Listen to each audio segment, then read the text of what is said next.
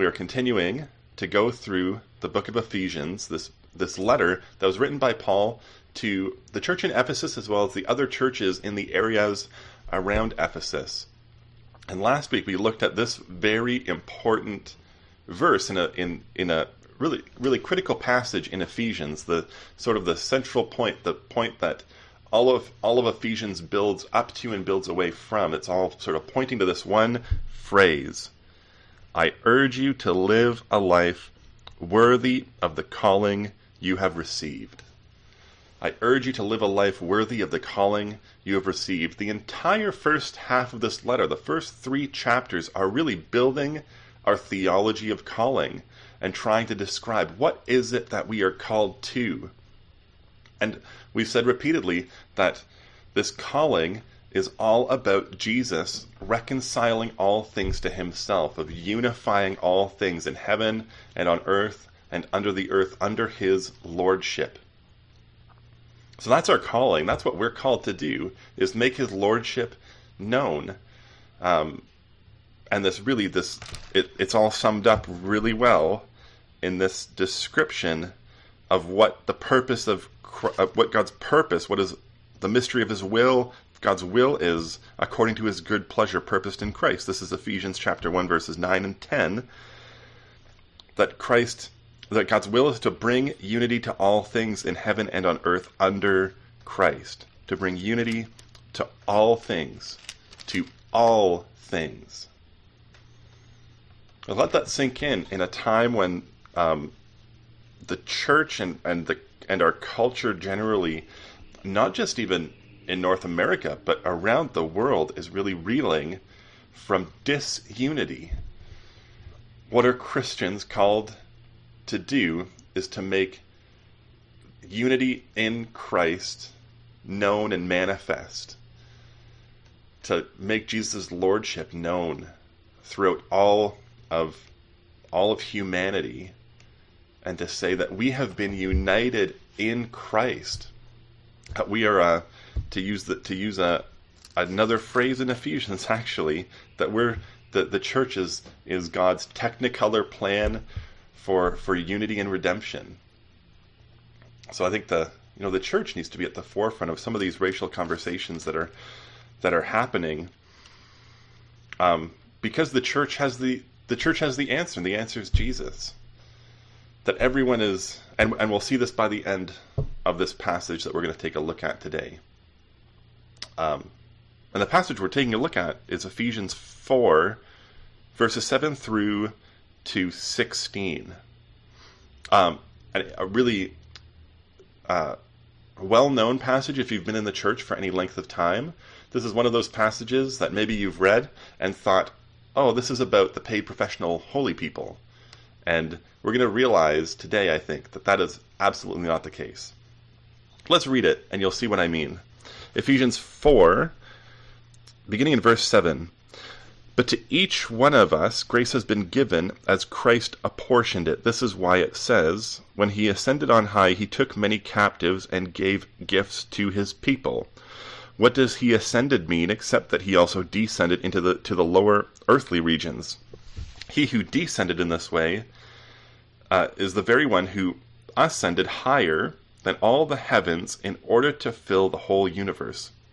So Christ himself gave the apostles, the prophets, the evangelists, the pastors, and teachers to equip his people for works of service, so that the body of Christ may be built up, until we all reach unity in the faith and in the knowledge of the Son of God, and become mature, attaining to the whole measure of the fullness of Christ. Then we will no longer be infants tossed back and forth by the waves and blown here and there by every wind of teaching and by the cunning and craftiness of people and their deceitful scheming. Instead, speaking the truth in love, we will grow to become in every respect the mature body of him who is the head, that is Christ. From him the whole body, joined and held together by every supporting ligament, grows and builds itself up in love as each part does its work. And the part that many of us have probably heard before is in that verse 11 Well, just that verse 11, Christ himself gave the apostles, the prophets, the evangelists, the pastors, and the teachers. And in many traditions, that's a description of the paid pastor or the paid holy person, that it's their job to be an apostle or an evangelist or a prophet or a pastor or a teacher. And because that they're the ones being paid, they're the ones who should do all of that work. And if we pay attention to this passage of Scripture, I think we'll find that's the exact opposite of what Scripture teaches. The exact opposite. I don't know where that thought process comes from, that it's just the person who the church pays who's supposed to be doing all the ministry, because it's just not biblical. But let's back up a little bit. At the beginning of this passage, verse 7, Paul talks about God giving us grace, each one of us, as Christ apportions it. That he starts out by basically pointing back to the previous verses and saying, okay, we have this unity in Christ, and we have a calling, a common calling that we've received to make unity in Christ manifest and known in all of creation, and to be able to follow that calling. God has graced us with different giftings. Christ has apportioned. Christ has said, here is a church, and in this church I'm going to give all these different people giftings to be able to fulfill this mission in the world, unified together as one body. And he makes a really interesting, this really interesting argument based on that, because his entire point is that Christ is ascended to the throne in heaven and is actually the authority over all creation even now. He is the King of all kings. And so, keeping that in mind, you can start to understand why he immediately goes into this sidetrack thought process after quoting a passage from the Psalms. The passage is Psalm 68, verse 18. When he ascended on high, he took many captives and gave gifts to his people.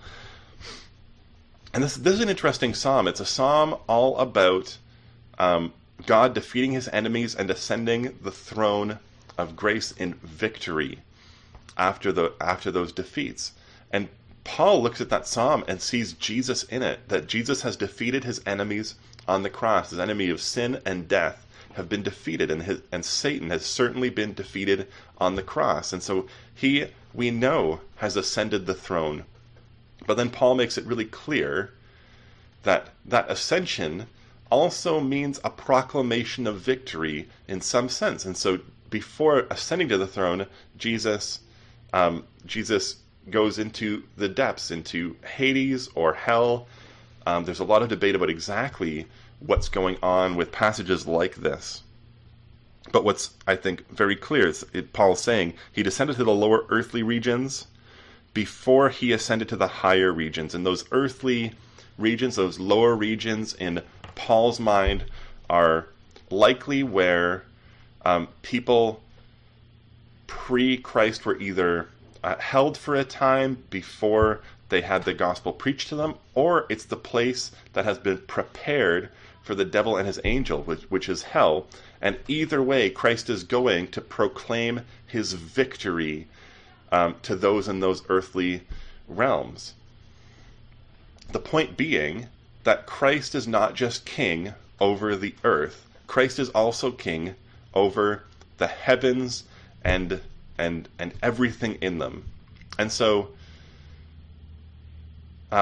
when Paul talks about principalities and powers, which he already has in earlier parts of this book, he's just reminding us, the principalities and powers of this world, those spiritual beings that would do evil and seek the destruction of humanity, who want us to destroy ourselves, Christ is sovereign over them.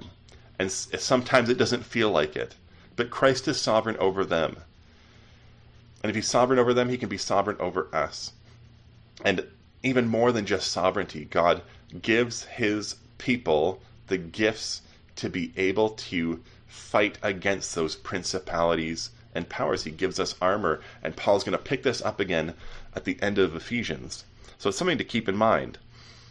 But we see right at the end of that, in verse 11, that's when Paul begins to describe some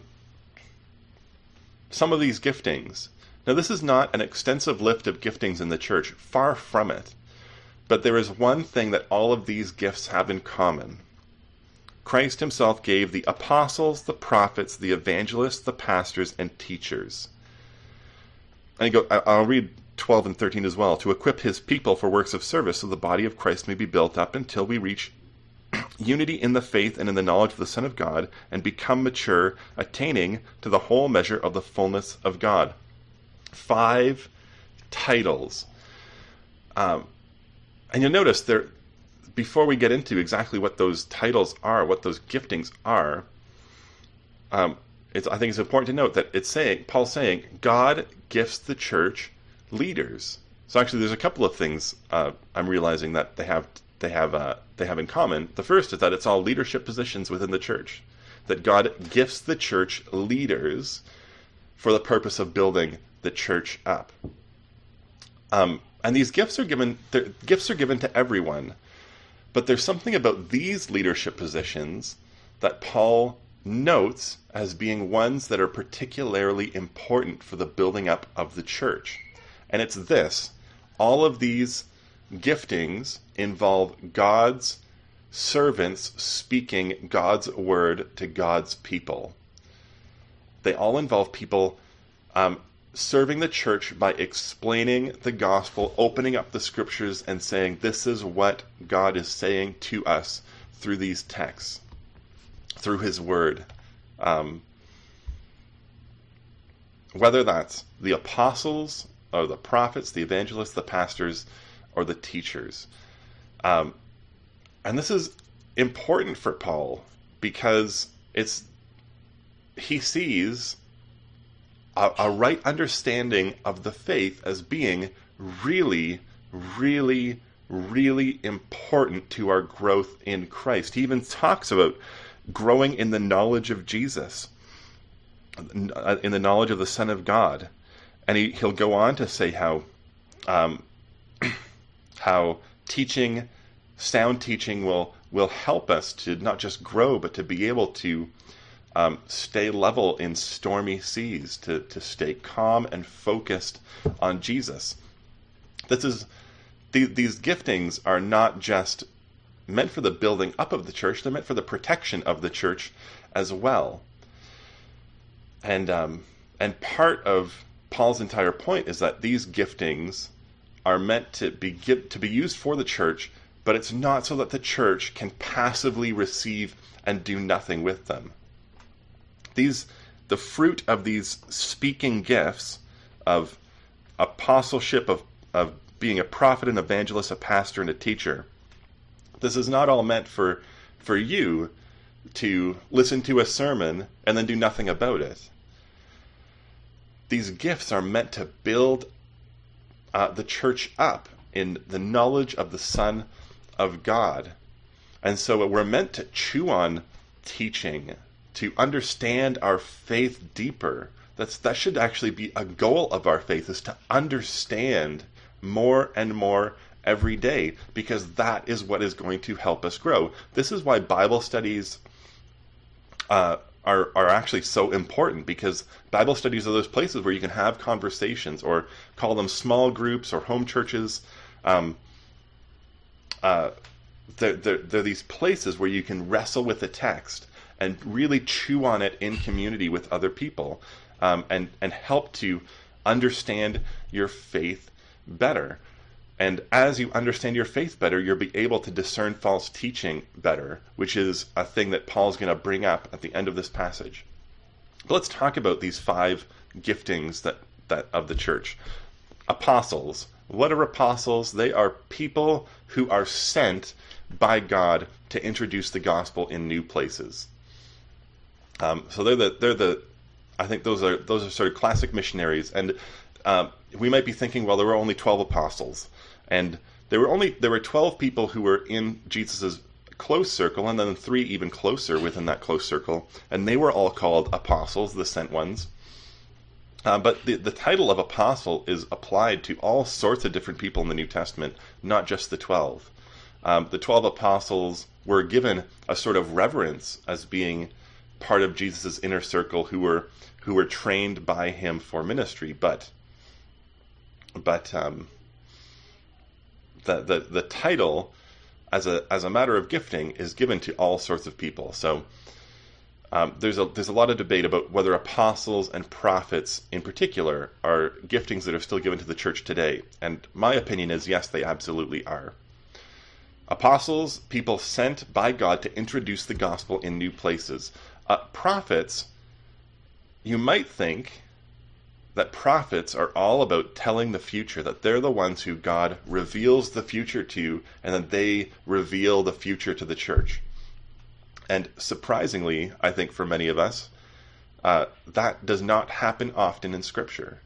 Instead, prophets are people who just speak to the church for the church's strengthening, for their encouragement, and for their comfort, which often means prophets are the ones who are warning the church that the church is not being faithful to God anymore and they need to repent. They're actually just sharing God's word in particular moments of importance in the church's life. And that strengthening, encouragement, comfort, that's exactly how Paul describes what the job of a prophet is in 1 Corinthians chapter 14. So apostles introduce the gospel, prophets, they speak to the church for the strengthening, encouragement, and comfort of the church. Evangelists are gifted in making the gospel known. Evangelists are gifted in making the gospel known. I think we can probably say, so I think that I'm correct in saying this, or it's at least a little bit accurate, that if apostles are ones who get sent to introduce the gospel in new places, evangelists stay in places to help make the gospel known, to explain the gospel, and to equip God's people to share their faith. So evangelists aren't just being sent out to preach the gospel, they're preaching the gospel and equipping others to preach the gospel in a particular place. Which should immediately raise a red flag when you hear about traveling evangelists. If there's evangelists traveling around that aren't connected to particular churches, I think that's actually a little bit of a red flag for me. But if their goal is to equip people to sharing their faith, then I think that's one of the key goals of an evangelist, is not just to do all the preaching themselves, but to help others learn how to describe their faith as well. And then pastors and teachers. And this one is super interesting. You wouldn't know it from the language, but there's a lot of debate about whether Paul is talking about pastors and teachers as separate categories, or if he said pastor-teachers, linking the two together intrinsically, because there's that and between them. If you read the verse, the pastors and teachers, that and doesn't exist in the Greek. It's the pastor's teachers. And so there's a lot of debate about what exactly he's doing there. At the very least we can say is that Paul is connecting the two giftings together, that all pastors must be able to teach, but not all teachers necessarily should be pastors. And pastors, I actually don't like that phrase is used in this passage. I think the better phrase is shepherding, that God calls these particular people to shepherd his flock through their teaching. Shepherding through teaching as one of the aspects of what shepherding looks like in practice.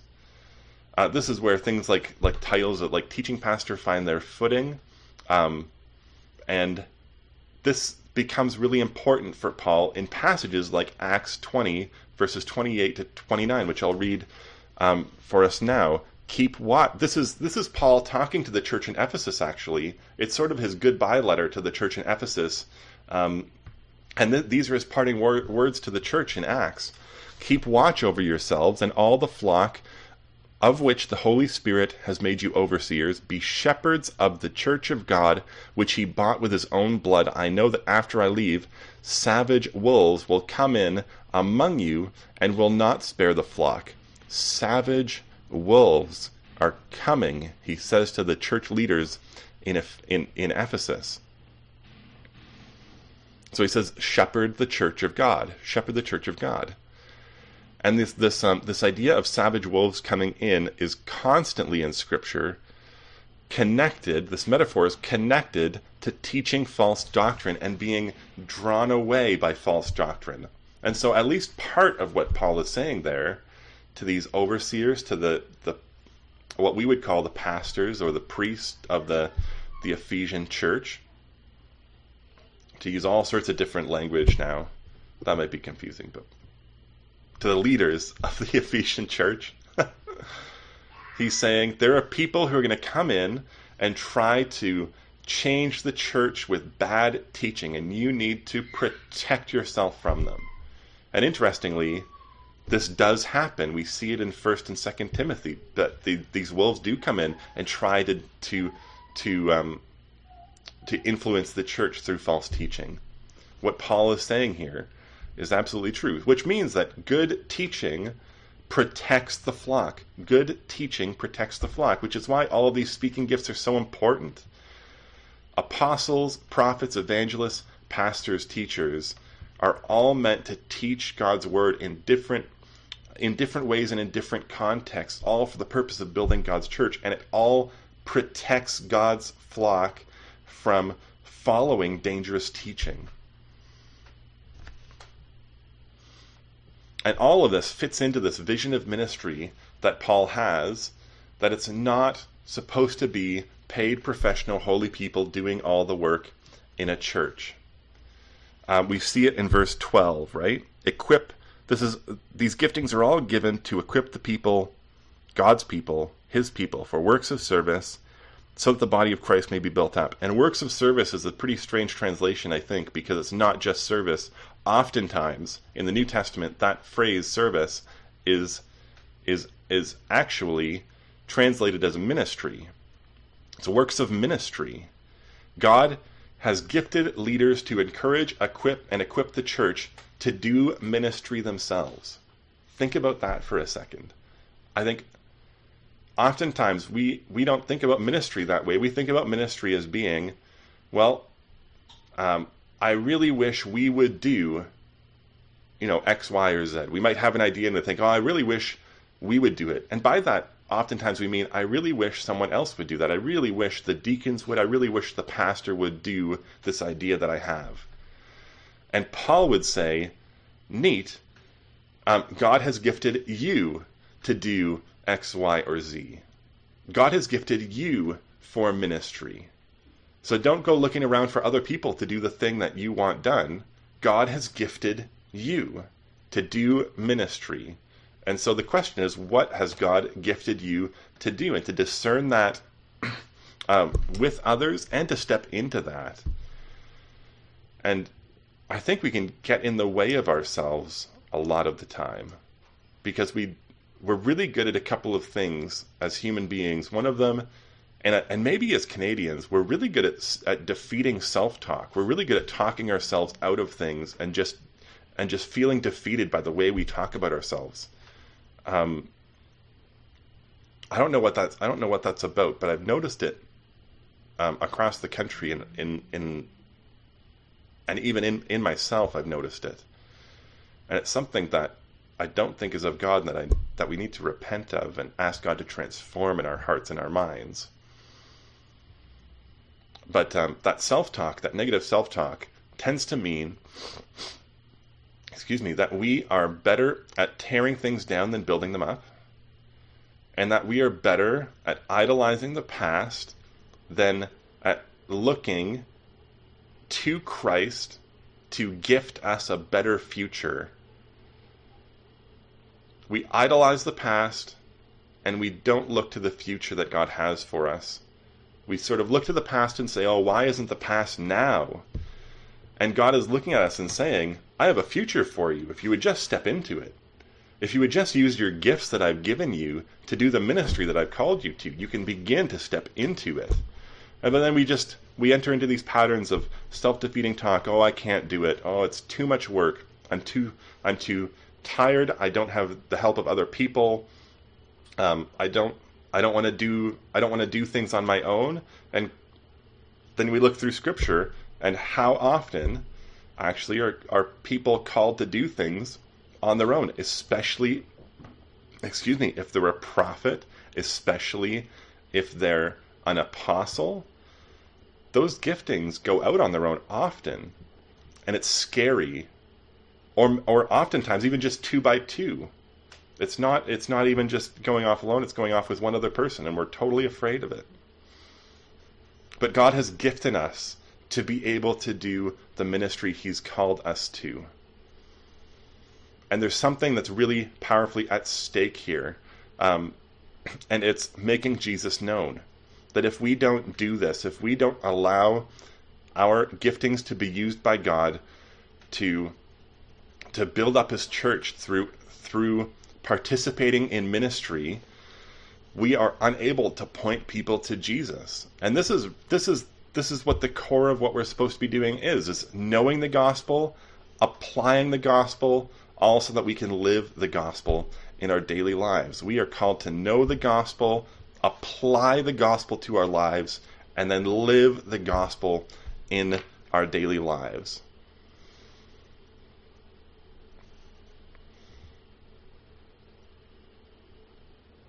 And so all of these teaching and all of these gifts that are speaking to the church are all for that purpose. That we would know the gospel, apply it, and live it. Actually live it. And it's only when we know, apply, and live the gospel that we will have church unity. Christian unity, Paul connects that we're going to reach all unity in the faith and in the knowledge of the Son of God. He ties it together with orthodox belief and right belief in the knowledge of the Son of God, which I think means that if we significantly move away from the historic faith that has been confessed, we are promoting disunity, and that promotion of disunity is what is called false teaching in Scripture. And so, Paul tells Timothy to watch your life and your doctrine closely, and it's for exactly this reason. If he significantly moves away from his doctrine, the doctrine that's been handed down to him by Paul, he will slowly but surely move towards becoming the false teacher that he doesn't want to be. And the same is true for us generally. And not only is our unity tied to orthodox belief, it's also tied to maturity. We see this at the end of that verse. We become mature, attaining the whole measure of the fullness of Christ. Our unity is tied to the body maturing and growing. And boy, we see, so, we'll bring Liam out afterwards. Jess, at the end of the service, you can bring Liam out and he can say hi. He has grown so much. And he's just a little giant now, even more than he was before. And he's at the age now where he's starting to develop all sorts of different knowledges. He's starting to build phrases, which is really neat, like 5 or 6 word phrases that he knows. He's starting to physically express his emotions. You know how kids will hide when they poop and will cover their face when they're disappointed or sad, or will whine incessantly because he wants something very quickly, because they don't know how to express their emotions in different ways, so they have to physically manifest it. That's the stage he's at. But they're all signs of growth, and we don't expect him to stay there. I don't expect that every time that he's ashamed that he's going to cover his face and run away. I don't expect that when he's hungry and getting impatient that he's just going to scream and whine. At some point he grows past that. And the same is true of the church, that I think sometimes we get into this place of we say, well, we know enough and we don't have to grow anymore. But actually, we're just 2-year-olds in the faith, and things get difficult and we start to whine and complain, and we never mature and we never grow up. And Paul is saying here, no, the church is actually meant to grow up. The church is meant to grow in its maturity. And it's particularly in our knowledge of Christ. As the church grows in our knowledge of Jesus, as we know the gospel, as we apply the gospel, and as we live the gospel in our lives, that's when the church sees growth. And that growth is in maturity and also in numbers. And until we let the gospel change our hearts as individuals, until the gospel changes your heart and how you live your life today, do not expect it to change a stranger's heart. Because they're going to hear the message and then look at you and say, well, if it didn't change their life, what's it going to do to mine? Probably nothing. And so this is just all a waste of time. Our witness is in both word and deed. And the deed confirms the word. The deed confirms the word. And so how are we living? Are we living the gospel? Do we know it? And do we think, how does the gospel impact different situations in life? Because it's only going to be through that process that we mature in the faith. And so Paul gives a description of different applications, which is really helpful. He says, you know, if you grow in your faith, first off, you won't be tossed around by bad ideas. You won't be tossed around by the cunning and scheming of a man. And every day we're bombarded by this. We're bombarded with ideas, and we're bombarded with ideas that are actually antithetical to the Christian faith, because we don't live in a Christian culture. We don't live in a time and in a place where Christianity is the guiding moral philosophy. It's not anymore. And I think there's a big debate about whether it even was to begin with. But I'll leave that to the side for now. We're bombarded with ideas all the time. And I think one of the things that we can be doing is to know our faith well enough to be able to take a step back and filter ideas through a gospel lens, which includes filtering it through Scripture and asking, what does Scripture teach about reality? And how do these different ideas that I'm hearing match up to that? And so there are all sorts of different examples of this, and I'm not going to go into too much detail because I want you to do the work on your own to think this through. But things like, Scripture teaches a creational focus, that we are created beings, created for a purpose, and created in a very particular way as physical beings. And we've been created by God, we have sinned, but Christ offers transformation of our hearts. And so those things together should immediately, we can hear different ideas and immediately sort of place them in particular boxes and say, okay, what does Christ have to say to this situation, this idea? God is consistently the referent in terms of justice, righteousness, and peace. That is, we define justice according to God. We define righteousness according to God. We define peace according to God. We define love, faithfulness according to God, and especially love, because God is love. And so we can compare all of these different things working itself out in history and say, okay, do our ideas of justice match the justice of God? Do our ideas of righteousness, that is right relationship, match who God is and what God has taught? Scripture teaches individual transformation, but then also teaches that we have a communal responsibility and communal guilt when we use that responsibility to harm others. Individuals are transformed, but we still have community responsibility. So think about that. It's not all about systems and structures necessarily in Scripture. It's all about individual transformation and communal responsibility of saying, my heart needs to be transformed, and your heart does too, and to come together to lament and to ask for God to work, and to ask for God to transform even more people's hearts and minds, which is what changes the community and changes the systems and structures, actually. And Scripture is consistently talking about, first in the church and then in the world, that this transformation that happens in individuals happens in the church first, and the effects of it happen in the church first, and then they happen in the world. This is why Paul constantly talks about loving one another. That even in this passage, it's from him the whole body, joined and held together by every supporting ligament, grows and builds itself up in love. Grows and builds itself up in love. Doesn't grow and build everything up in love. It's itself. That is, the body of Christ is called to love itself primarily, and then an overflow of that love of each other is the love of others. And if we don't love each other in the church, it's probably a sign that we don't love others outside of the church. It's a really good sign, actually.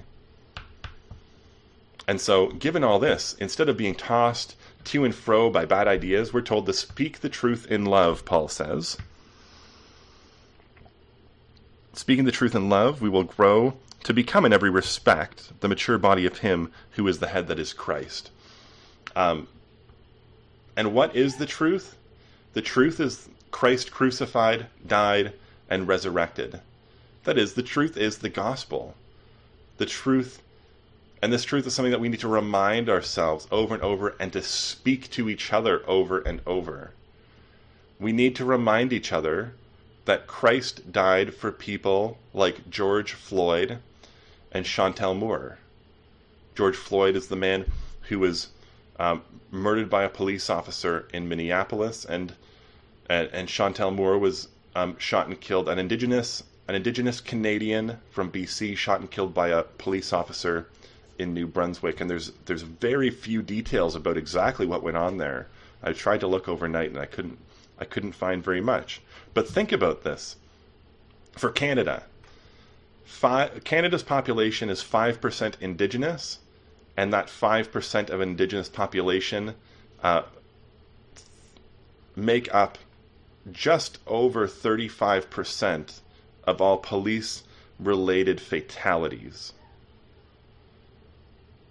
That's a shocking statistic, and should point to something that's deep within our systems and structures in Canada, but even more than that, the state of our hearts in Canada, that we can even allow that to continue, that we can allow the reserve system to continue as it has been, which is an abomination in and of itself. But how many reserves don't have water in Canada? Don't have clean water? A lot. It's not a problem that happens out there. It happens here, and it's all due to, in large part, the church not taking the transformation and the use of God's gifts for ministry seriously. And we need to. Christ died for people such as George Floyd and Chantel Moore. But Christ also died for Derek Chauvin, the officer who killed George Floyd. Christ died for anti-fascists or Antifas and also racists. Christ died for peaceful protesters and rioters. Christ died for President Trump, and Christ died for Justin Trudeau. Christ died for Saul of Tarsus, and he died for you, and he died for me. He died to save sinners, which we all are. And that needs to be an engine of our faith, of knowing that Christ died for us, and that should inform our posture towards and engagement with the world and other people. It changes how we look at people and how we interact. And this engine, if we really take it seriously, is that engine that is going to build up the church in love. Because it's going to move the church towards love. If we see everyone as sinners in need of God's grace, our reaction to things isn't just going to be anger that festers. It's going to be sorrow that leads to change and transformation.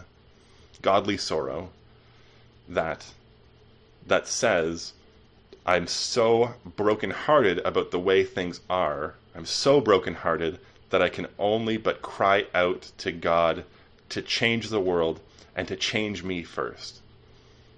And that's really what the world needs. Your ministry, the ministry that God has called you to, is to know the gospel, apply the gospel, and live the gospel so that you can make the gospel known. And it's through that the whole body of Christ, joined together and held by every supporting ligament, will grow and build itself up in love as each part does its work. I pray for you this morning that God would give you a sense of your giftings and quicken your heart to the calling that you have received and to the ministry that He has prepared for you to do in this time and in this season of our church's life and in the life of our country and our world. Let me pray for you. Heavenly Father, thank you for today and thank you for your word. I pray that you would give us the eyes to see you at work in the world. Transform our hearts and our minds, Father, according to your gospel. Remind us of who we are in you and who others are in you, that we are all sinners in need of grace, and transform our vision according to that truth, Father.